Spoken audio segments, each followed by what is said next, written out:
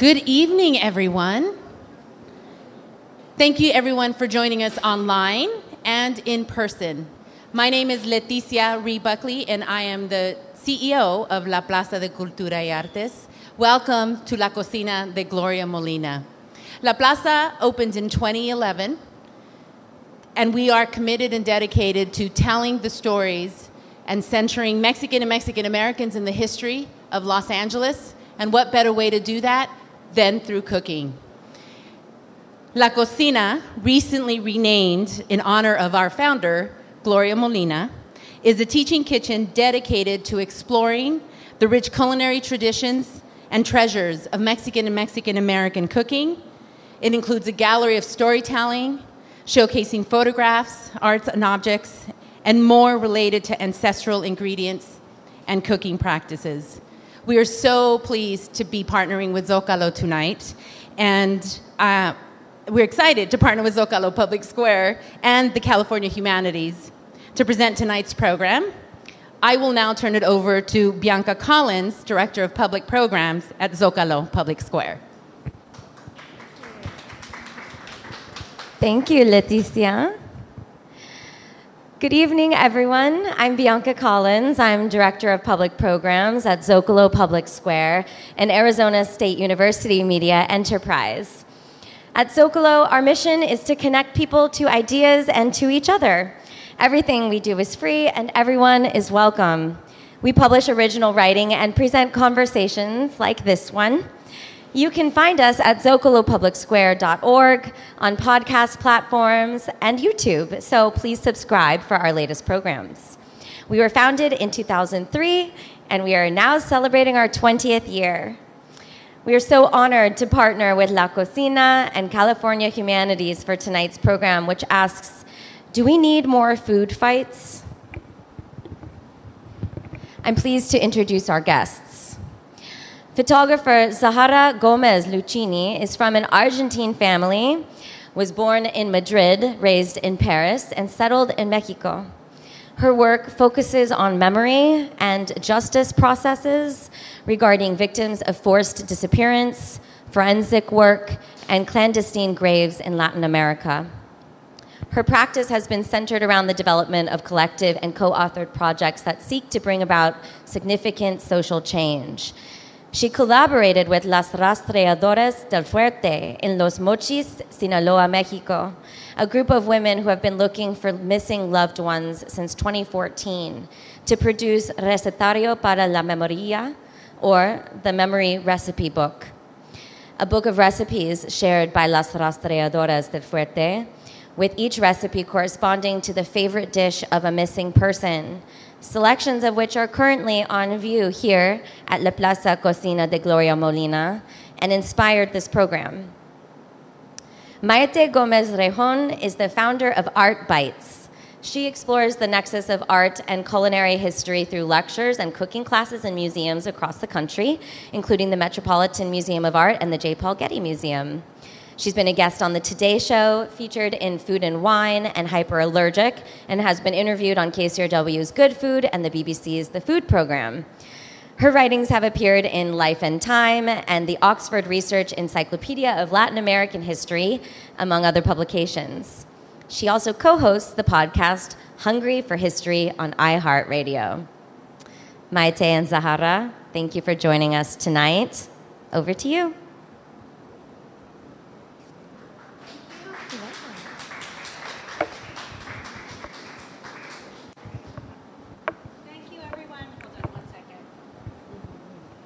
Thank you. I'm so excited to be here tonight with Zahara and everybody having this conversation. So what we will do today is talk about this incredible project and make pozole, sort of at the same time. And so before we get started, I wanted to ask you, Zahara, well, first of all, when I first saw this exhibition, I was so moved by this project. It was so powerful, and the images, it's not like looking at a Bon Appetit magazine. They're so full of emotion. It's this whole idea that food, cooking is not about satiating hunger or nourishment. It's something that unites us, and in the case of Recetario para la Memoria reunites us. So before I let everybody know why I chose pozole, I wanted to ask you, what is Recetario para la Memoria? Okay, hi, thank you to be there. Recetario para la Memoria started in 2019 with Las Rastreadoras del Fuerte in Los Mochis, Sinaloa. I used to work as a documentary photographer about enforced disappearance. Now Mexico have more than 116,000 disappeared. There are more than 100 collectives, mostly formed by women who are looking for their loved one. And I start to work with them, and I very fast I understand the documentary way, it's not the way to invite people to be part of that. And I met them in 2015 or 2016, and we start to talk how we can change the image of the victim and how we can not stigmatize each disappeared and each family who looking for them. And we find maybe the cook and the cook place and the heart of the house. It can be a way to be aware of the disappearance and to understand we can be part of that. So I know that I was going to say why pozole, but when did you realize that cooking could be an act of resistance? Yeah, we talked before with Blanca. When we start the project, I didn't know, none of the women who are part of the book had cooked again this recipe. So when she cooked again this recipe for the first time, I think that's the most important of the project, more than the book himself. But to compartir, to share and to share with someone who is not his family or his memory directly. And the way today we will cook the Camilo's pozole, and that's the way to know who is Camilo. And he's not just a disappeared, he was a person who loved the pozole. And maybe in this cross you can feel more touch about that. I think I think that's amazing. When you mentioned the pozole for Camilo, and Blanca Soto, Camila's husband, is here today. She will come up and talk about him in a minute. But I wanted to make pozole out of so many recipes, and all of the recipes are incredible. And because of the history of pozole, pozole has it has pre-Hispanic origins. There's so much in this book that's connected to the land, literally and figuratively, in so many different ways. And pozole has corn, has hominy, the nixtamalized corn, which is really the soul of Mexico. It's really everything. I have some boiling water. I'm gonna stick this in here, and in Mayan cosmology, mythology, humans were molded from masa, and when somebody died, they would put a little ball of masa in their life. So they always had nourishment in the afterlife. And just, pre-conquest Mexico, the Aztecs would make pozole. The word comes from Nahuatl pozole, which means foam. And they would make this in festivals for Xipetotec, who was the god of war and also the god of regeneration. So it's this dish that has life and death. So it felt appropriate. It's also a classic dish, and it is one of the most delicious, dishes ever. So this is why we chose, we chose pozole. So when you approach this as, I just have the pozole here. I'm just going to let it let it simmer for a little while. And most of the ingredients in here are pre-Hispanic or native ingredients. The corn, the pozole, and also we have 3 different types of chiles. And those are the main things that are pre-Hispanic. So there's something, Zahara, that really struck me about the books, but I wanted to share. Let me see. I'm going to put this down so that I could. In this one, this particular recetario, at the beginning, there's thank you. There's an image of a field, and it says, "Este campo nos alimentaba, ahora aquí nos buscan," which translates into "They search for us in the lands that once fed us." So this very much, resonated with me. This whole idea of the land, literally with this. So can you talk a little bit about that? I know there's something in the book that talks about there was once flor de calabaza growing, and now there's a maquiladora, and this whole idea of sometimes the force disappeared, we're already displaced. Can you talk a little bit? Yeah, absolutely. Okay, the first book is this one, and when we launched, you say that? Okay, when we launched the book,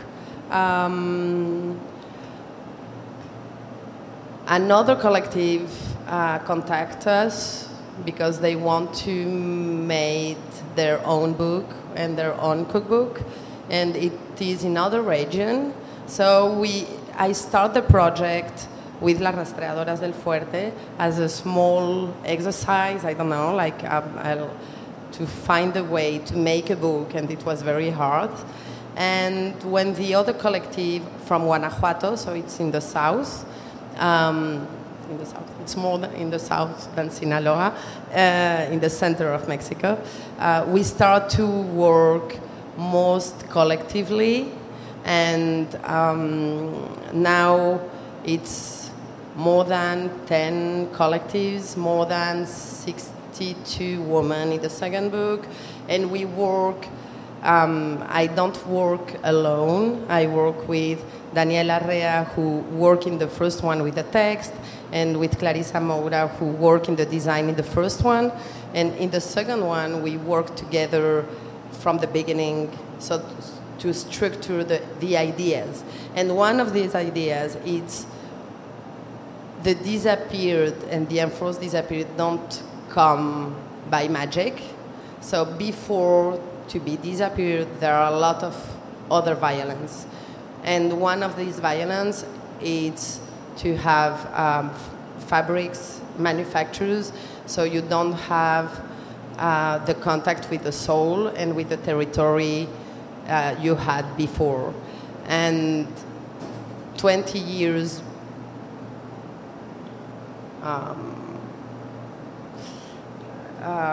después? Thank you.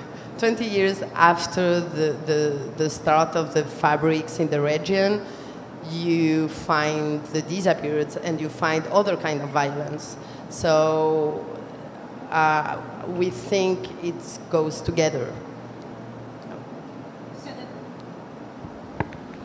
that's some of the people they were.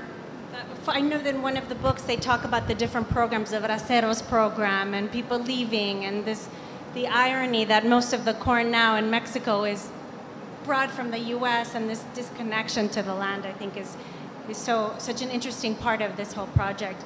So tell us, who are the Rastreadoras del Fuerte? And the Rastreadora, the word means trackers, and the Fuerte is the region, right?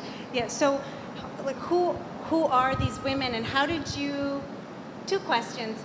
How did you start this theme, working with this theme of forced disappearance? And how did you find, who are they? How did you find them, or how did they find you? And I'm gonna just say, I just put some bouillon in the nixtamal, and I'm gonna put some oregano and a little bit of pepper and onion and garlic while Zahara answers. Okay.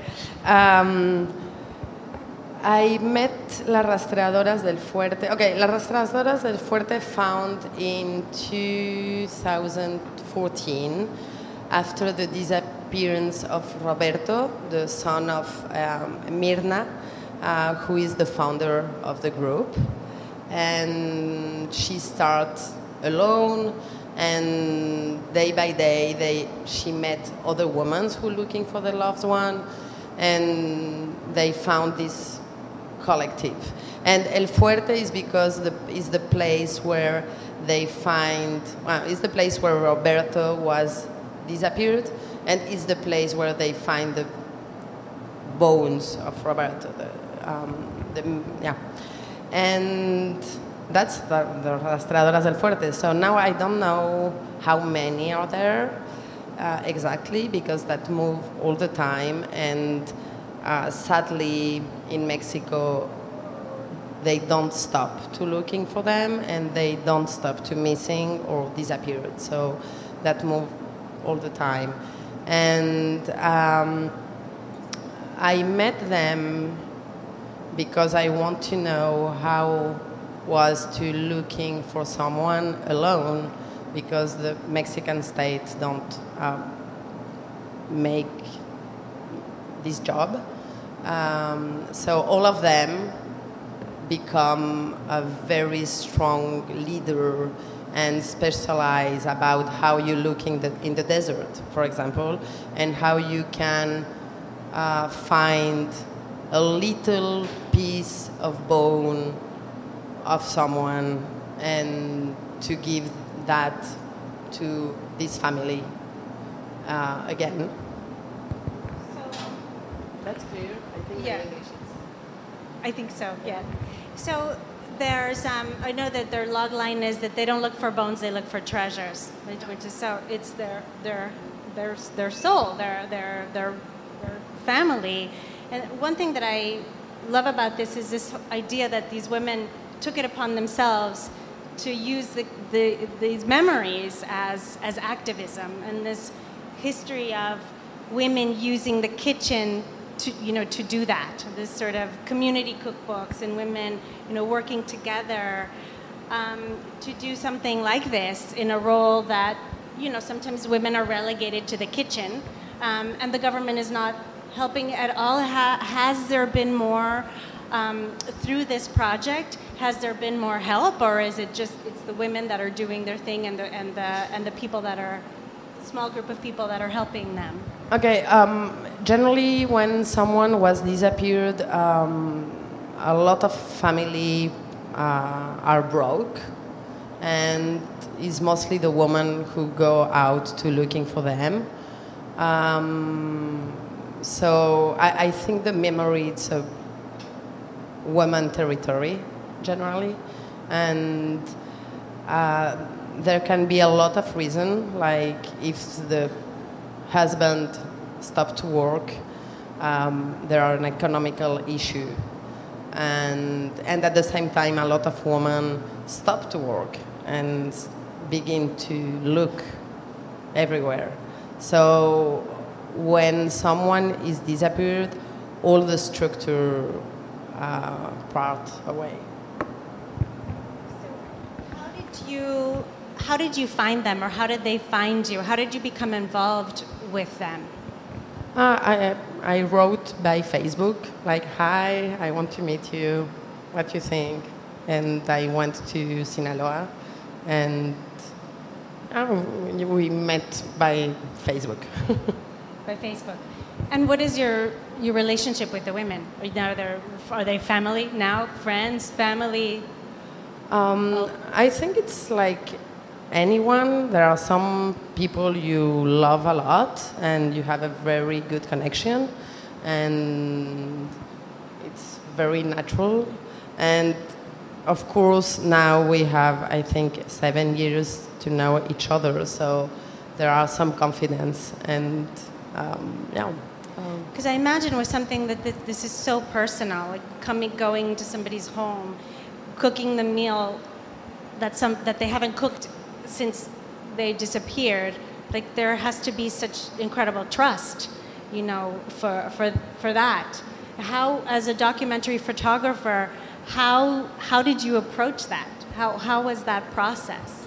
Yeah, I think really the project born after 5 years to have a relationship with them. So it was easy in that sense, because when I asked them, okay, what do you think? Do you want to make a cookbook? It was very natural in this way. Like, I think they can say me not thank you. And not all the women of the collective participate in the book. Some women wanted, and at the end she not participate, and others don't want, and at the end she participated. So yeah. I'm going to go back to this. So what I just did is, thank you. I put some of the broth in the chiles just to rehydrate them before I blend them, and I'm going to put some meat in there. Sorry, we have some pork and some beef, and this is exactly, we tried to do it exactly like the recipe, like Blanca's recipe for Camilo. I hope we're doing it okay. So this is the recipe, not this one, but this is what everybody will be enjoying at the end of the program, at the end of the cooking program. So how did you get involved with this theme, not necessarily with Rastreadoras, but with this theme of disappearance? Oh, okay. My father was an Argentinian journalist who go away from Argentina, and because of disappearance, enforced disappearance in Argentina in the 70s. So I think at home they talk about a lot about the disappearance, and some friend who was disappearance, and as a child, for me it was very strange because it was very familiar topic, and at the same time like ghost, something mythologic, like, oh yeah, the disappears is very mythologic idea. And when I started to live in Mexico, I don't know, that crushed in my mind, like, okay, all the stories my father told me, or my aunt, or my uncle are real, and it's now, and it's present. So yeah, I start to work on the field at that moment. Makes sense that this would resonate with you, this project. So was your approach with this in the home, photographing these dishes that are so meaningful, was your approach different than being out in the field? Your approach to the material, was it different than being outside photographing, people, or how was it a different approach photographing food? Because you really get to all of the photographs, look at this, they create such nostalgia and such empathy, which is different than looking at a food magazine, very different. So how did you approach that from that angle? I think it's to be intimate with each one, and to find just Camilo in the pozole, or Juan in the flan, or Roberto in the pizzerias, and just to find them in the food. Yeah, it's such an incredible project. I've been reading about different things and reading the cookbooks, and yesterday all day I was crying. My husband was like, "What is wrong with you?" It's very, very emotional, just the power that a dish has, the power of smell, of just, even I do this, and the oregano, and it's like just thinking about just this whole idea of the kitchen as a battleground, and like the power that a dish has, that it connects to culture, it connects to our roots, but also it connects to so much more, and memory, and keeping these, the memory of these people alive. Some have been found, and some that have not been found. So So I just want to get back to this for a second. So everything is simmering. And I don't know if you can see from where you are, but everything is simmering. So what I'm going to do is I'm just going to take the chiles that are already rehydrated, and I'm going to blend them, and I'm going to pour them back into the pot. And I want to blend some of the onion as well, but I don't think the onions are quite soft yet. But maybe maybe a little bit soft. Zahara, what is next for the project? Do you foresee another cookbook, or it sounds like unfortunately, it's getting bigger because this is not ending. Do you see another cookbook? Where do you see this project going? I really don't know. Now we are 3 to take decisions, so that's a different way to work. And at the same time, when I finish the first one, I just take the decision if for a collective there is a reason to be. So that's the way.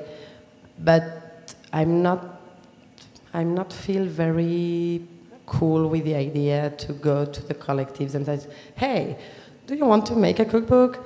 It's more than in the other way. So it's more to be open to find other ways. Maybe the cookbook, it's not in the way anymore.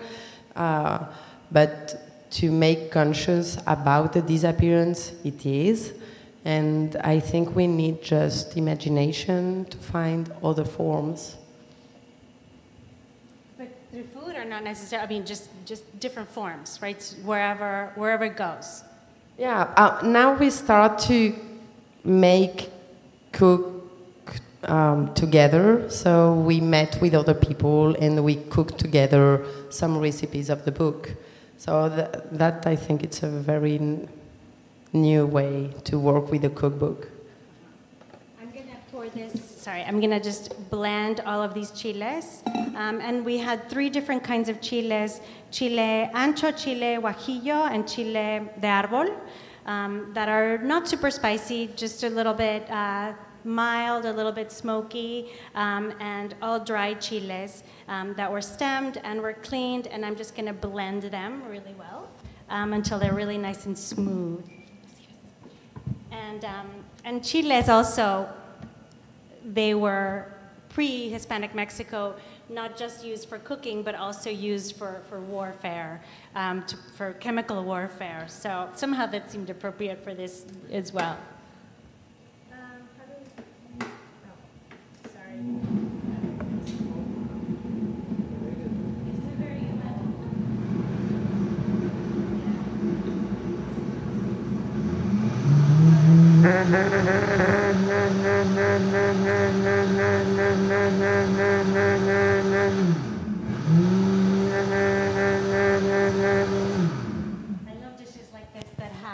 This is such a popular, classic Mexican dish. It's great for hangovers. It's just delicious.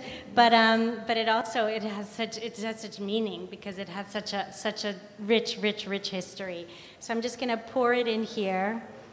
And ideally, I probably would have blended the onion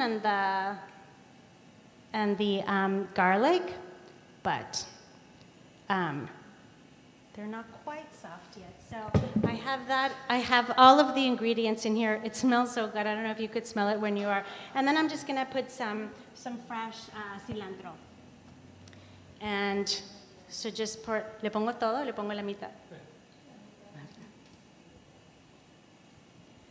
And that's it. It's very simple. So this is the dish. And this is what everybody's going to be enjoying today, enjoying a little bit later. But it smells amazing. And is there anything else that you want to share about the project? Yeah, just to say, the first and the second book are what we earn with the sale are split with the collectives. The collectives are very alone in the material way, so they need help and found. So you are invited to buy the book, and it's a nice way to be part. Yes. So all of the proceeds from the book go to help the Rastreadoras, and they need a lot of help to continue, doing what they're doing, and to continue projects like this, which are so meaningful. So we have, I'm going to heat up. We have some here that's already cooked. So eventually the meat will just start falling apart, falling off it'll just shred. And I think, Blanca, the recipe, the original recipe has pork rib, but they ended up using pork butt and also beef. So, but it's very, very flavorful. So this is a dish that everybody will enjoy, the pozole for Camilo, and then there's also mole for flan for Juan Francisco, and mole for Christian. But I wanted to introduce, is it a good time? Yeah. You what? Oh, okay. Oh, perfect. You answered so quickly.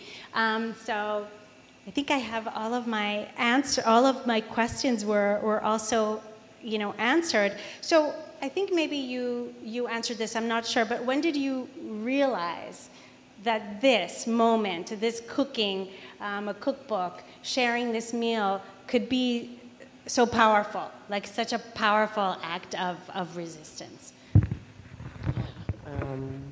I think when I understand they didn't cook the recipe since the disappearance of their loved one, and I think that's a way to make it alive in some way, and to share the memory and to talk about them as a living person and not dead. So how did you get them to choose the recipe? How did this conversation begin? Like how did you approach this through food? Really very simple. In each collective, each woman are very different. They are not the same, and they share these very sad process.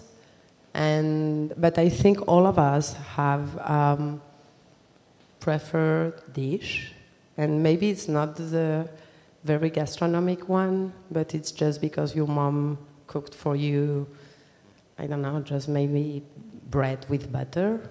And in this bread and butter, you have all this love and all his memory and all this personal history. So yeah, I think that the food can be a very strong place to talk about things about que no queremos hablar. Mm-hmm. That it's a great place food can be a great place to talk about things that we don't want to talk about, so, and choosing these favorite dishes, and it's not foie gras, it's not, it's like everything is very, very simple and very, very homey. I know that just this history of, making a cookbook to raise funds for a cause also is something that has such a history. Even in the U.S. during the Civil War, women would make cookbooks to raise money for their children who are at war, or to bring them home, or something. So this connection of women, and even before women could vote, this is where they would use the space where they were relegated to do something that they couldn't do otherwise. And this, of course, it's current, and it serves a similar purpose. So just the fact, this idea of women coming together for a particular cause, and the fact that this is happening in Mexico right now. So it's since 1964, it's over 100,000, people that have been, disappeared or forced disappeared, and that the government isn't doing anything about it. So just the fact that this is, women are coming together, and just because we enter food through our smells and through our eyes, and we listen to the simmering water. So it's something, entering this through our senses before we get to the reality of it. And I think that there's just, there's something very magical and poetic about it. I mentioned ghosts. So this whole idea of the people are still alive by creating, these dishes. And I think that we can all, relate to this idea of memory, right? And people will not forget, because as long as we continue to cook their foods and to talk about them, they will continue to be, alive. So thank you. It's incredible. So I thought that we would share. I'm going to plate some over here. Thank you. So we have some that's already made by Pez Cantina. So I'm going to just serve 3 bowls. Oof. This looks so good. And this is the hominy. It's this white corn that has the nixtamalized corn, which is this incredible process that was that's native to Mesoamerica, and they just boil the corn kernels in calcium hydroxide, and this brings out all of the nutrients in the corn. It's sort of this, of course, I want to say magic. It's not magic, it's science, but there's something very magical about this natural mineral from the earth that gives corn which is also from the earth, all of the necessary nutrients. So I have my 3 bowls here, and then it's typically garnished with onion and cilantro, lime, radish, and cabbage. So I'm just going to pour a little bit, and as soon as these are ready, I'm going to introduce. I hope I'm doing this okay.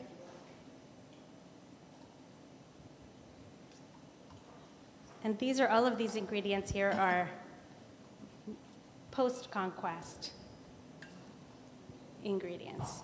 It's sort of, at this point, it becomes very, very modern dish. So now I'm gonna add a little bit of, this is often served with tostadas. I'm gonna put the radish, and then we can get a little bit of our, for Camilo. And before we start eating, I want to introduce Blanca Soto, who gave this recipe, contributed this recipe. This recipe was made for her husband Camilo, who was found almost 5 years ago, almost to the date, September 3rd, 2016, 2007, 2006, yeah, September 3rd.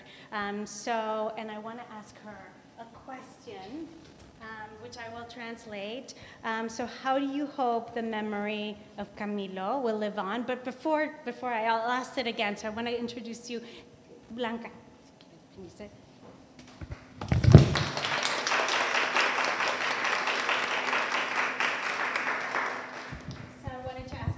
Sorry. Okay. How did I hope we did okay. Okay. El micro. Oh, sorry. Okay, sorry. So just saying, I hope that we did okay. So I'm going to ask her, by this project, how does she hope that the memory of Camilo will live on? And I will translate. Hola, muy buenas noches a todos y cada uno de ustedes. Muchas gracias por estar aquí. Mi nombre es Blanca Soto y esta personita tan bella era la persona a la que yo le preparaba ese pozole. Nada más de estar sentada ahí, el estar oliendo me hace recordar todas las cosas que él decía cada vez que él miraba que yo le estaba preparando su platillo. Es muy bonito para mí, les agradezco a todos ustedes que estén aquí presentes para ver la receta de Camilo y para saborear y para que estar aquí es un orgullo para mí, son sentimientos encontrados porque muchas veces uno no tiene planeado, piensas todo lo que vas a decir, pero ya estando aquí se nos cambia la situación, ¿verdad? Porque siente como que es un poquito difícil para mí. So first she's saying that just thanking everybody very much to be here, and just by the act of sitting here and smelling and seeing this, the memories of Camilo, come back to life. That she's so honored to be here, and how, when she came up, she thinks she's going to say something, and then everything just sort of changes. It's all very, very, emotional. And ¿quieres decir algo más? Oh, no. ¿Sí? Sí. Y para mí es muy importante porque muchas veces nosotras ya no queremos preparar la receta porque nos da un poco de tristeza el saber que nuestro ser querido pues ya no está para degustar ese platillo. En lo particular, mi esposo, si había pozole las 3 horas en el día, que es el desayuno, la comida y la cena, él la podía comer sin decir nada porque le gustaba tanto. Y si otro día había pozole, él comía pozole. Entonces, él era su platillo favorito y nosotros al principio decíamos, ¡ay, otra vez pozole! Pero me decía él, prepáralo con mucho picante porque es comida para machos. So she, it took her a while to make this, dish again. It was his favorite dish, and sometimes he would eat it 3 times a day. And Blanca was like, again, pozole? And he's like, no, it's fine. He loved pozole so much, but he liked it very, very spicy because it was food for machos. He liked it. So I want to ask you, tell us about the green, the significance of the green T-shirts. And so if you notice the 2, promesa cumplida means promise cumplida, yes, promise accomplished. Yo porto la playera verde porque en este caso pues yo ya encontré a mi esposo. El 28 de noviembre del 2016, él desaparece, 3 de septiembre del 2017, se localiza y entonces yo como ya encontré, porto la playera y mis compañeras que aún no encuentran, portan una playera de color blanca que dice, te buscaré hasta encontrarte. Y pues yo no sé si decir afortunadamente o desafortunadamente, pero pues mi ser ya está en un lugar en la cual yo puedo llevarle una flor y llevarle unas veladoras y tenerle un lugar a donde nosotros podemos estar ahí con él. So the women that wear the green T-shirts means that it's the women that have found their husbands. This is Camilo in the front, and the women that have not found their husbands wear white T-shirts. And in the T-shirt says, instead of saying, the find has been accomplished, they'd say, I will look for you, I will search for you always. And so this is Camilo in the T-shirt, so everybody has the image of their lost loved one on the T-shirt. Why green? ¿Por qué verde? Porque el verde es esperanza y nosotros teníamos la esperanza de que nuestro ser querido iba a aparecer. Because green means hope, and they always had the hope that their loved one would be found. And so she found her loved one on September 3rd. After ¿cuántos meses estuvo? 10 meses. After 10 months, she found her husband. And here he is. en honor a Camilo, el pozole. A ver, ¿qué tal? A ver si está. A ver qué tal está. A ver si sabe a... No tiene que trabajar. Yo no lo cocina, que no tuve que trabajar y venir desde tan lejos a prepararlo. So it's so much better that somebody else made it for you. She came from so far away, she didn't have to work. Bueno, es el que yo hice, pero aquí lo hicieron Ismael, que está ahí atrás, y todo el equipo de Pez Cantina.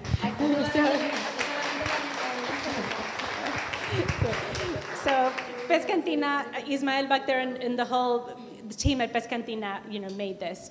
So we will open it up for questions now. So whoever would like to have. Okay, so if anyone in-house would like to ask a question, you can come up and line up here. Ariana will prep you, and then you'll come stand on the mark next to me. I'm going to start with one of the online questions that we received. So someone online asked, are most of those who have disappeared men? Is the cooking activism different if the disappeared is a woman? And there's another mic that you guys can use to answer questions. Lo pregunto en español.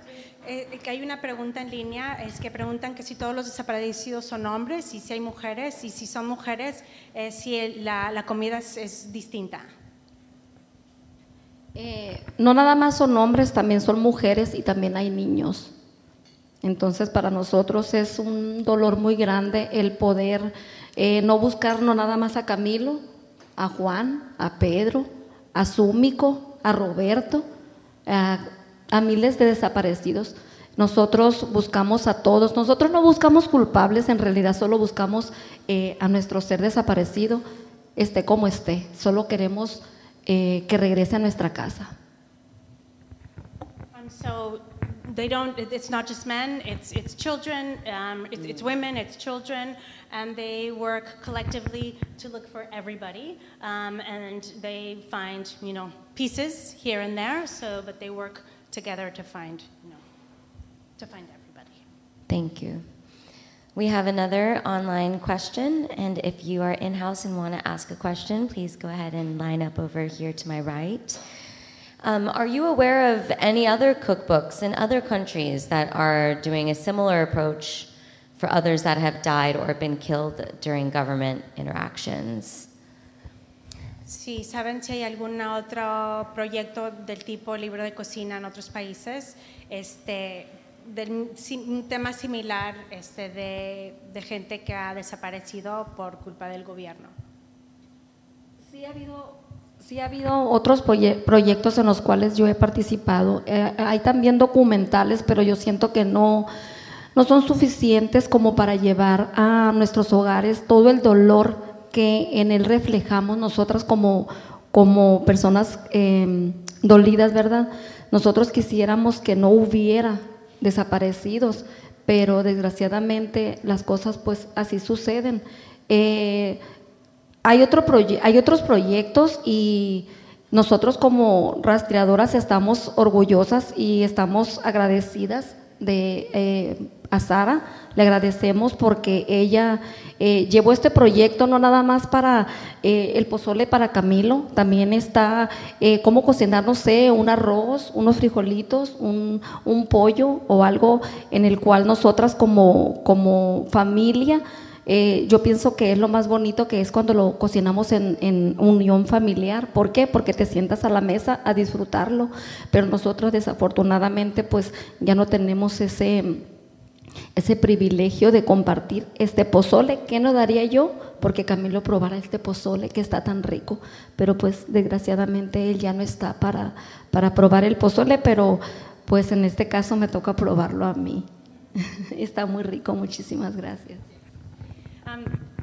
She says that there are similar projects, but that she has been part of some projects, but nothing has been as emotional and really captured the pain as a project like this one. And by the recipe, you could learn how to make some beans, or you could make some rice. That there's something just very personal about it, and she would love more than anything to have Camilo, to share this pozole with Camilo because it's so good. But so just nothing of the magnitude like this that captures the pain and the humanity that the rastreadoras feel. Okay, so we'll wrap up with one last question from our online audience. I would like to ask, what did Camilo like to eat for breakfast? ¿Qué le gustaba desayunar a Camilo? Aparte del pozole. Yo me sentía bien a gusto porque a veces él mismo lo calentaba y él mismo se lo servía y ya no tenía que batallar yo para hacer más comida. Le gustaban mucho los huevos estrellados con una salsita piquito de gallo y guisadita con unos frijolitos refritos y unas tortillitas y un café. Le gustaba mucho el café. She liked it when there was leftover pozole, and she liked to eat that because he would reheat it himself. But he also liked a fried egg with pico de gallo and some beans and some tortillas. Okay, that's it for question and answer. Thank you. Thank you. Thank you. So I just wanted to say thank you so much, and especially Zahara and Blanca for this incredible conversation. It's been such an honor to be here, to speak with you, and just to be here with all of you. Thank you to all of you for joining us tonight. Thank you to Zócalo, to La Cocina, California Humanities for presenting this conversation as part of Zócalo's 20th birthday programming. Happy birthday. You'll be able to find a summary of this talk at zocalopublicsquare.org by tomorrow, plus interviews with me and Zahara. Please subscribe to La Cocina and to Zócalo's newsletter and social media for more programs like this one. Please join us outside for a reception catered by Pescantina and enjoy pozole, also flan and mole. And thank you all again so much for being here. Thank you.